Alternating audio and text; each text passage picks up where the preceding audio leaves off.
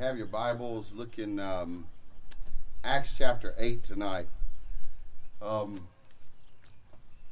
Years and years ago, I fell in love with reading a long time before I fell in love with Jesus. And when I came to the faith, I discovered how many wonderful things have been written by people who love Jesus.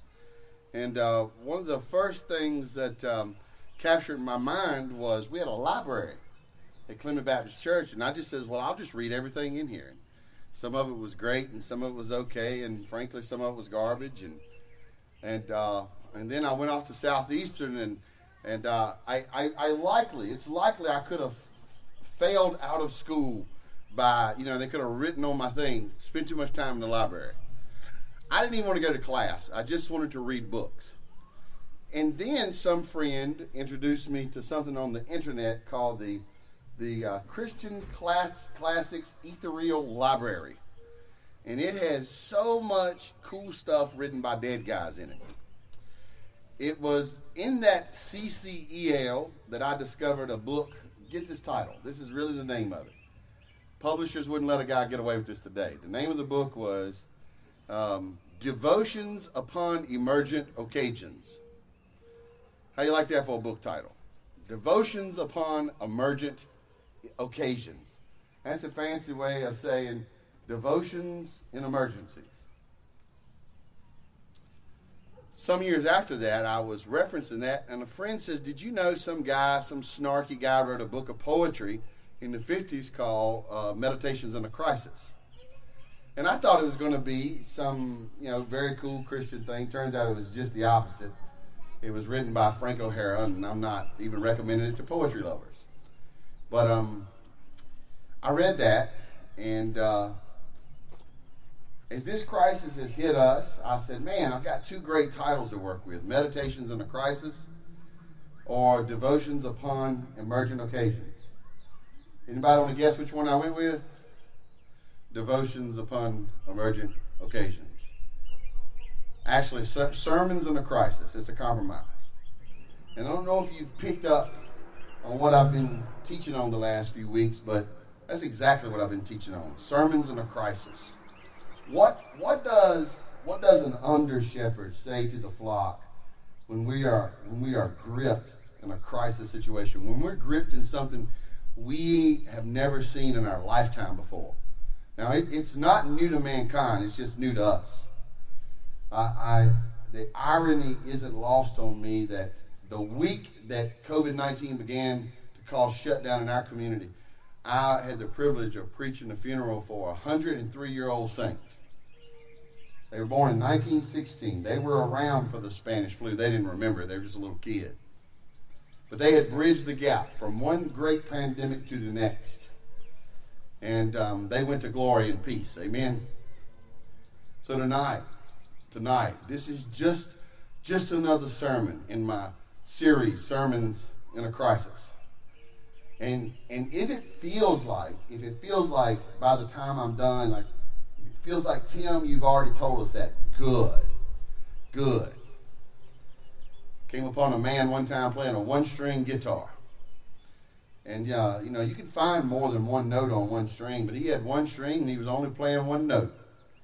And I says, don't you know another note? He says, if you find the right one, son, pluck it.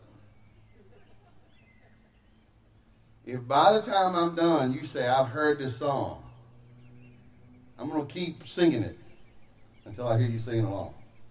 Amen? Acts chapter number 8. Tonight I'm going to do something different. I want to walk through the verses. And I'm not going to share the whole passage, don't worry. I want to walk through the passage, and I want to share one thought at a time. 4 thoughts from this passage. Acts chapter number 8, I want to start right in the middle of verse 1. And there arose on that day a great persecution against the church in Jerusalem, and they were all scattered throughout the regions of Judea and Samaria, except the apostles. Devout men buried Stephen and made a great lamentation over him. But Saul was ravaging the church, and entering house after house, he dragged off men and women and committed them to prison. Thought number one in this sermon in a crisis. We are not facing the only situation that has scattered the church. Let me say that again. We are not facing the only situation that has scattered the church. Okay. Why do I make such an obvious point?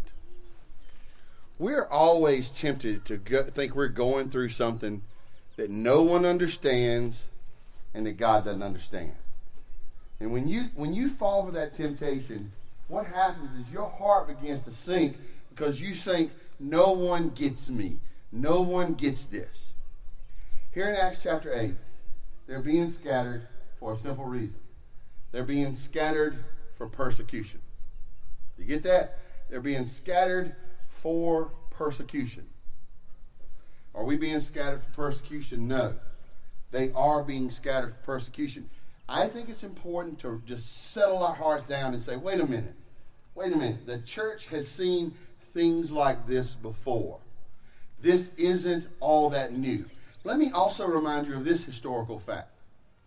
The church was hounded by the government. Hounded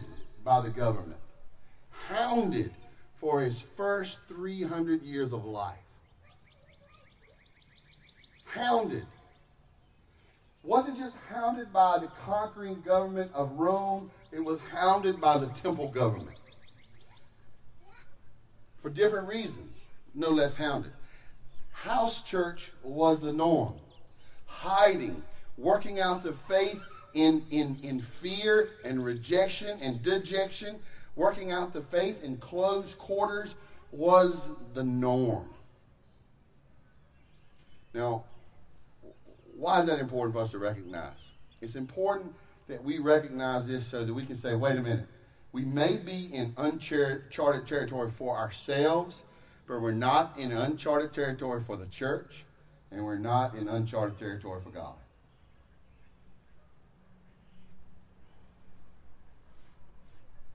I remember the last horse I rode. It was the week I turned 40. I was over at my mom's house. Somebody brought this horse by. Actually, I think they brought it by for my brother to break. And, I was 40. I still felt young, because we can be easily deceived. The Bible says you're easily deceived. I was easily deceived. And I jumped up on this horse, and he started bucking and carrying on, and I took him out into a plowed garden spot. And I said, I'll just wear his behind out. So I took him out in this plowed spot, and he jumped and bucked and carried on, and he calmed down, and I said, okay, he's ready to go. So I skedaddled him around the yard a couple times showing off, and I come to a slide and halt right in the middle of the driveway. That dude bucked, threw me up into an elm tree. I come back down through the elm tree, and the first thing to hit was flat on my back in the driveway. Another guy went to jump on him. He says, Tim, what did you learn? I said, I learned this. Don't do that. Don't get on that horse. What we need to do right now in our lives is we need to look into the scriptures, look into the history, and look to the throne room of God. How do we handle this? How do we handle this?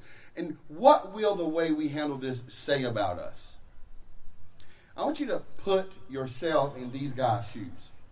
The church already met in their home. The church met in open places where it could. But it was already meeting in the home. But now it's all of a sudden criminal to be a Christian, and they're being dragged out of their homes. People are coming to individual homes. I was thinking about this passage, and I started thinking about that's how sickness works. It comes and invades every home. It just comes to get you. And you can sort of get the feeling like we're not under persecutions, but I feel like I'm under persecution. I feel like somebody's after me. I feel like something's after me. What do? You live, you breathe, and you worship God because you're not in control. God's in control. You don't run, duck, and hide. You don't quit living. You don't give up. And you don't get off mission. We are not facing the only situation that's ever scattered the church. God is not caught off guard. He's still in control. Calm down and look to him. Amen? Secondly, look down at verse 4. Now those who were scattered went about preaching the word. My goodness, somebody say amen. That's what I'm talking about, Ezra. Let's see if I can set the context. All right, I'm going to pick on Shannon. He's looking at me over there. Shannon lives on Burlington Road. What, 2 miles from where you was raised, a mile and a half? Mile and a half from the home place, right? Your dad's right there at his home place, right? A lot of generations right there in that neighborhood, wouldn't you say? All right, could you imagine Shannon showing up in Tijuana, Mexico tomorrow? And somebody goes, where are you from? You say, Burlington Road. But I'm not there. Where's Burlington Road? Bushy Fork, North Carolina, but I'm not there. Well, where is that? It's the mid-Atlantic of the U.S., but I'm not there. Why aren't you there? Well, here's the reason. The reason I'm not there is because the church is being persecuted. So what are you going to do here? Oh, I'm going to proclaim the word. You see that? You see that? This situation, the guy isn't just off his street. He's not just out of his house, off his street, out of his town, out of his nation. He's all of the above. He's off his vocation. He is off his comfort level. He is off every one of his norm. And here's the simple report. They proclaimed the word. We're off our norm, and how are we responding? Every individual, and just answer this for yourself. How are we responding off our norm? Some of us are caught up in petty complaining, petty self-pities.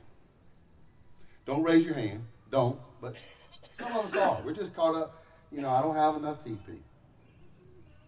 I can't do this. I can't do that. I can't get together with my friends. And all of that stuff is actually accurate. And I'm not telling anybody here not to complain. I'm saying to put your complaint in perspective and also stay on mission. Put your complaint in perspective and also stay on mission. Can any of you say that no matter what this has done to you, you've been steady proclaiming the word? What do you do when life's interrupted? Stay on mission. Stay on mission. Stay on mission. I'll tell you, I got a personal testimony. My life is really interrupted, and Carebos is cooking so much and so well that I'm actually gaining weight. I need to come out of this thing just to start back losing weight. Apparently, Kara's cooking is better than fast food, man. It's great. This situation they're in is nothing new. And here's what we're supposed to be doing. Believers are called to faithful gospeling, no matter what. Yes, I made that word up, gospeling. It almost sounds like gossiping. That's almost what the word is. What are you doing? So, Shannon, you're kicked off Burlington Road. You're kicked out of Bushy Fork. You're kicked out of North Carolina. You've left your vocation. You left your comfort level. What are you doing? Oh, I'm going to preach your word. That's what I'm going to do. We're called to faithful gospeling no matter what. No matter what. Keep the mission out in front of you and stay faithful. Stay faithful. If somebody wants to encourage me, then tomorrow, text me, call me, email me, message me, say, hey, Tim, stay the course. Stay the course. Don't let up. What uncomfortable thing are you facing today? Okay? I'm going to pray for you in that. Now stay the course. That's what I want to hear. I think that's what God would tell his church right now. Stay the course. Stay the course. Thirdly, look at verses 5 through 8. Philip went down to the city of Samaria and proclaimed to them the Christ. And the crowds with one accord paid attention to what was being said by Philip when they heard him and saw the signs he did. Now listen to this, church. For unclean spirits, crying out with a loud voice, came out of many who had them, and many who were paralyzed or lame were healed. So there was much joy in that city. Thirdly, God's intention in the gospel is much joy. God's intention in the gospel is much joy. If you are a gospeler, he wants you to have much joy. If you are a gospel hearer, he wants you to have much joy. That's his intention. Now let's just look at something in context here. God in the early days of the church was empowering the early church to do miracles. Some of y'all were saying, man, if God would let me go out and cast out some spirits and heal some people, I'd be more confident in the gospel too. What God did is he did some work that made the gospel message powerful in those people's witness. So that when they heard it, they said, wow, man, power's with these people. Now, what are they saying? I think what God wants to do in the church, in this culture right here today, is he wants people to say, wow, there's some peace in those people. Now, what are they saying? There's some power in those people. Now, what are they saying? There's some peace in this people. Now, what are they saying?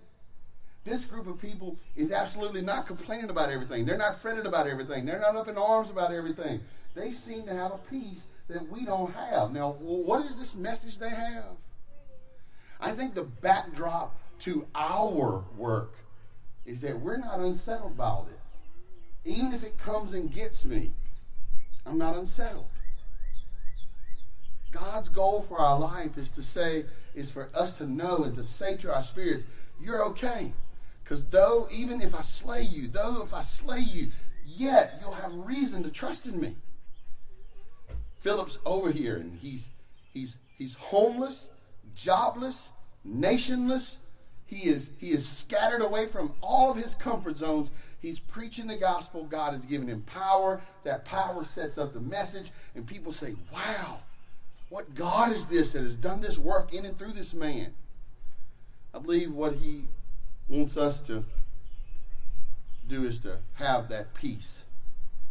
And that peace be our message. Now, somebody in here might one day get the gift of miraculous healing and be able to use it.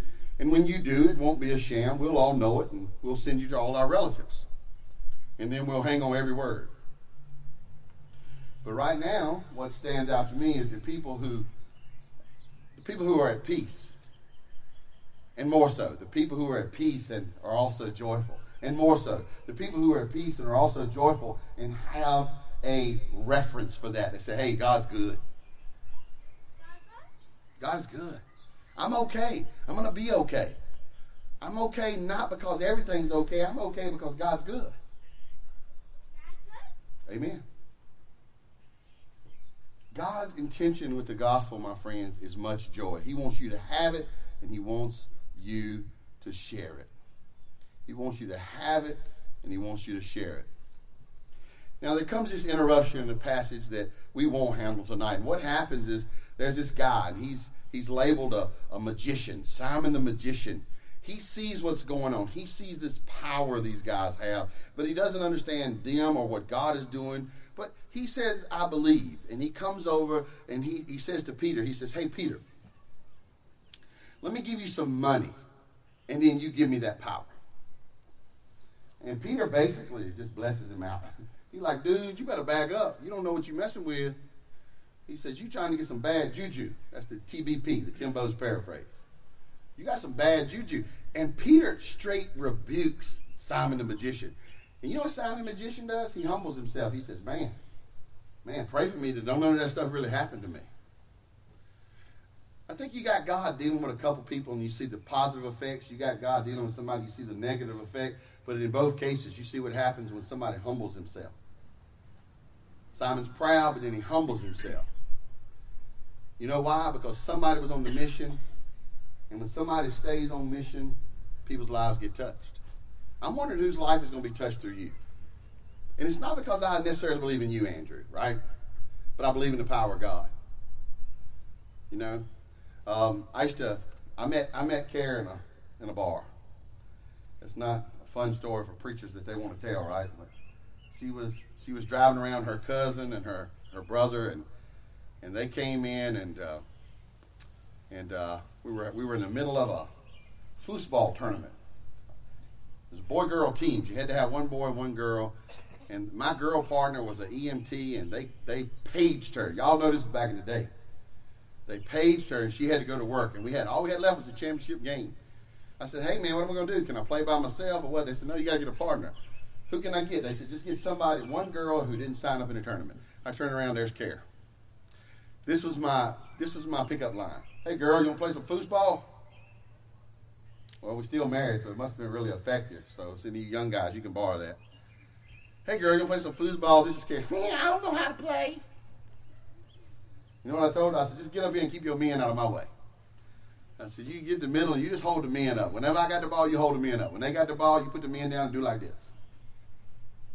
She did it and I won the tournament. It's a true story. You cannot make this stuff up. You say, What's that got to do with anything in this world? I think God can use anything he wants to use to accomplish anything he wants to accomplish. And I'm blown away that a silly foosball game in a pool hall beer joint is how I met the love of my life. Right now, we feel like, man, I can't do what I'm supposed to be doing or what I'm used to doing. I tell you what you do. You start looking at how you can minister to people in a righteous, holy, honest way, sincere way, and you watch God do something amazing with even small things. I never would have thought, all the way back in June of 1997, not 97, 93. Sorry, Carrie. That to turn to a girl and say, hey, girl, you want to play foosball? I meet the love of my life. My wife, my ministry partner, the woman who has born to me 2 wonderful children. All because of that. I'm telling you, don't despise small things. What is the church doing here in Acts chapter 8 but just simply being faithful for what they was already told to do? I'm telling you, be faithful. Be faithful in this time. You never know what the backdrop to your come-up's going to be. You never know. So last but not least, I just want you to look down at one verse just to illustrate something. Look down at verse 26. Now an angel of the Lord said to Philip, rise and go toward the south to the road that goes down to Jerusalem, from Jerusalem to Gaza. This is a desert place.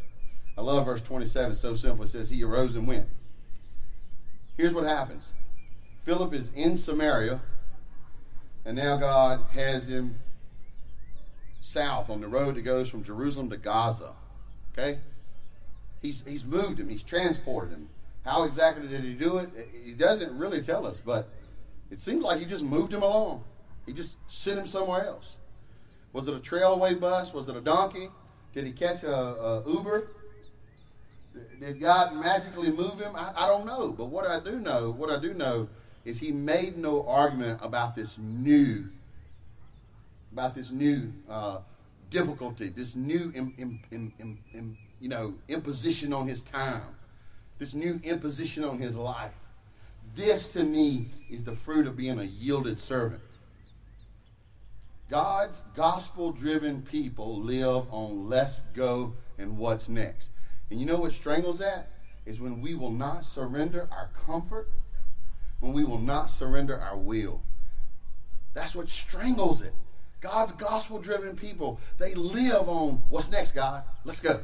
What's next? Let's go. In Acts chapter 8, the life of Philip shows us that when you live on let's go and what's next, it's no telling what's going to happen. But there's plenty telling what we ought to be doing in the face of it. And if you know the rest of the story, this Ethiopian guy has this scroll, and it's from the book of Isaiah, and he's reading it, and Philip comes along, answers a question. The guy gets saved. The guy wants to get baptized on the roadside. It's amazing. So what's the message for East Rock Community Church? Our life is interrupted. Be a gospel-driven person and stay focused on the mission that God has given us, no matter what. He has not told us, okay, guys, I understand you're sheltering in place. Your lives are seriously tampered. I understand. So you have a temporary permission to stop living at baseline Christianity. There's just no provision for that. And truth be told, this could be a great time of refining in our lives where we discover some powerful things about our walk with Jesus. And that's what I've been praying for our congregation. Well, this is the short version of a lot of long thoughts. The challenge for me, though, I mean, it's fairly simple. It's fairly simple. We are not facing the only situation that has scattered the church. Believers are called to be faithful gospelers no matter what. And God's intention with the gospel is much joy. And God's gospel-driven people live on let's go and what's next. We're living at this place in time where more believers are saying, oh me, than amen. And in the face of our present difficulty, I want to see my people live on let's go and what's next. Even if we have to do this for the rest of the year, even if we're out here with that radio receiver and pouring rain and struggling to get this done, I want to see us keep staying committed to gathering however we can. Like, we got a closed Facebook page. We got an open parking lot. I don't know who's listening, but you know, all this stuff seems nutty. Why are we texting you every week? Why are we asking you to pick up Ziploc bags again and again and again? Because we don't want to lose the habit of coming. We don't want to lose the habit of trying. We don't want to give up the habit of gathering. This stuff is important. This is our touch point that we're going to stay together. We want to keep singing, keep praying. We want to keep sharing the Lord's Supper together. This stuff keeps us together. We want to keep doing silly things like recording videos and loading them on Facebook. Keep doing very awkward Zoom meetings. We want to do this stuff because if not, some of us will give in to despair and we'll just live in, just perpetual pity parties. And some of us will so get off mission that it'll be hard for us to ever come back together again. So, Michaela, kind of like what you and I were talking before, all of us on purpose. We're going to keep bugging you about these crazy Ziploc bags. Every week, we're going to bug you. Aren't we, Casey? I'm going to keep asking you to come to this parking lot or come and pick up your stuff and meet with us at home. We're going to keep going through all the awkwardness because we need to be reminded that God has called us to be a people together and us to do a mission together and none of us to let up no matter what. If you're with me, 2-day men.